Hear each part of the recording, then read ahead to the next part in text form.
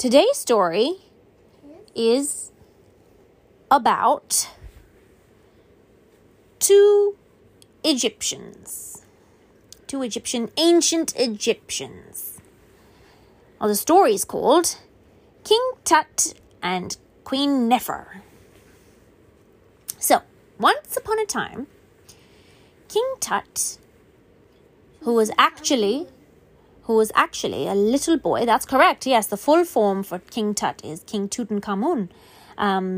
So King Tut was actually a little boy when he became a king. And there was also a Queen Nefer, a Nefertiti, and she was a queen of Egypt as well. So there was King Tut and Queen Nefer. But when they were kids, they were very naughty but very curious. So King Tut used to have lots of friends.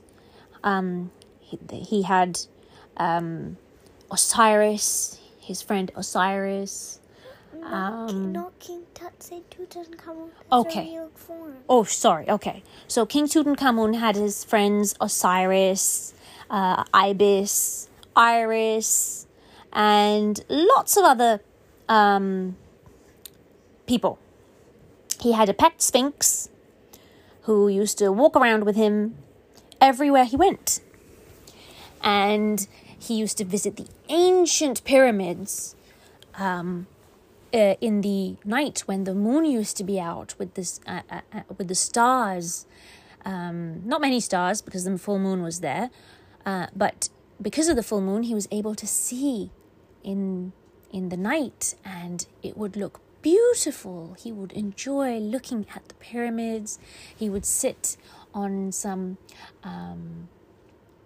rocks and just look at the shooting stars. Yes, that too. Yes, King.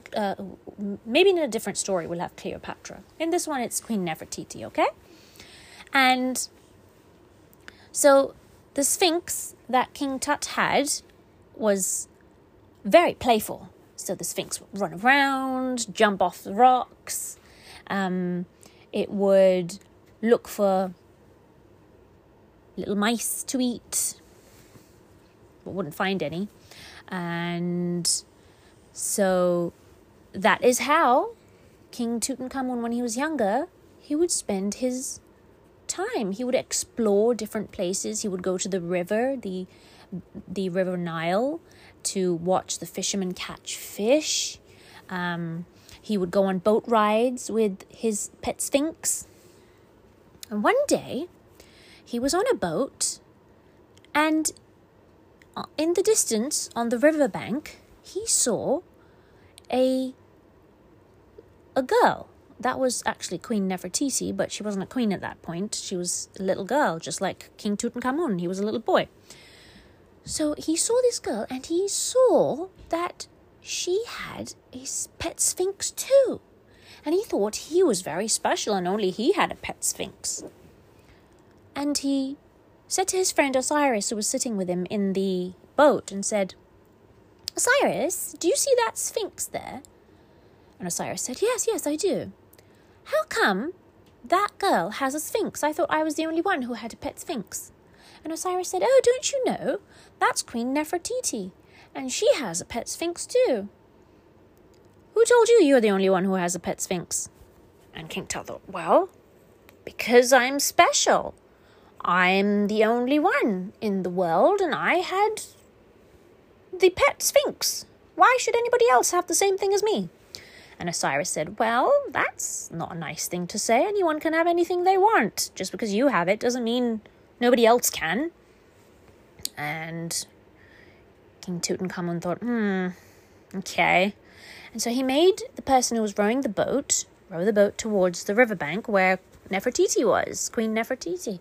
And he said to her, Tutankhamun said to her, "Oh, hello, Queen Nefertiti." And she said, "Hello. Oh, I see. Look, I see you have a pet similar to mine." And King Tutankhamun said, "Yes, that's what I'm here for, actually. Could I please have that sphinx?" Nefertiti said, "Why? That's my pet." And she said, "That's awfully rude. You can't just come here and ask for my pet. How about if I ask for yours? Since I have a sphinx, I want your sphinx too." And King Tutankhamun thought, "No, you can't do that. This is my pet." And Queen Nefertiti said, "Well, that's how it feels. So I am going to say to you what you said to me." And King Tutankhamun thought, "Oh, okay, all right, sorry. I'm sorry, I didn't mean to be rude." But Queen Nefertiti said, "Well, I accept your apology. What can I do for you?" And King Tutankhamun said, "Oh, well, it's nice to see that you have a sphinx as a pet. I thought I was the only one who had a sphinx because they're so special, you see." And Queen Nefertiti said, yes, they're very special. Look at them prance around. And they're so magical as well. Isn't it amazing that they have the body of a lion and the head of a human? Isn't that lovely? But they have a fruit. They have that special crown, yes, which they wear, and they take off in the night when they go to sleep. You see, you can't sleep with that crown thing that the Sphinx wears. Right.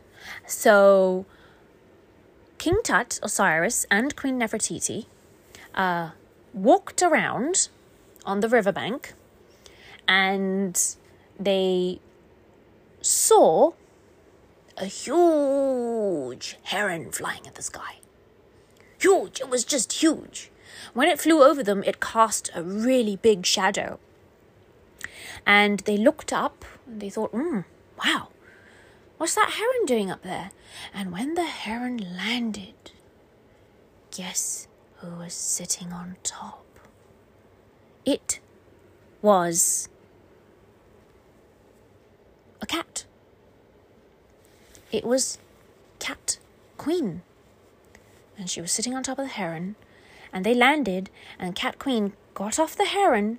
She was wearing a nice Egyptian frill, and she was grey in colour and very fuzzy and furry. And she said to all three of them, to Osiris, King Tutankhamun, and Queen Nefertiti, "Hello, everybody. I am Cat Queen, and I am here to say to you that the Sphinxes are very special cats. But I must take them back home with me."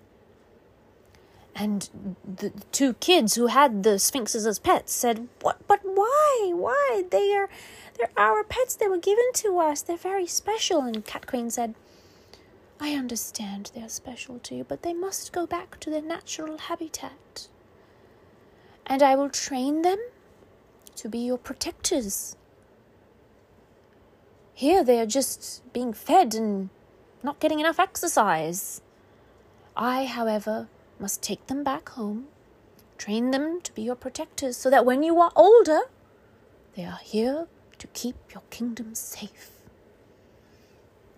And then Queen Nefertiti and King Tutankhamun had an idea, and they said, "Cat Queen, Your Majesty, we have an idea that we would like to share with you. And the idea is, why don't you train them here? Or teach us how to train them? Because they follow our instructions quite well." And Cat Queen gave it a thought. She looked a bit tense, actually. She looked as if she was going to say no. And then she said, "My goodness, you children. How very intelligent of you. I like that idea." And then she snapped her fingers, and 10 more herons came flying. And each of those herons had a cat on top of them. And they landed, and they were her ministers, the Cat Queen's ministers.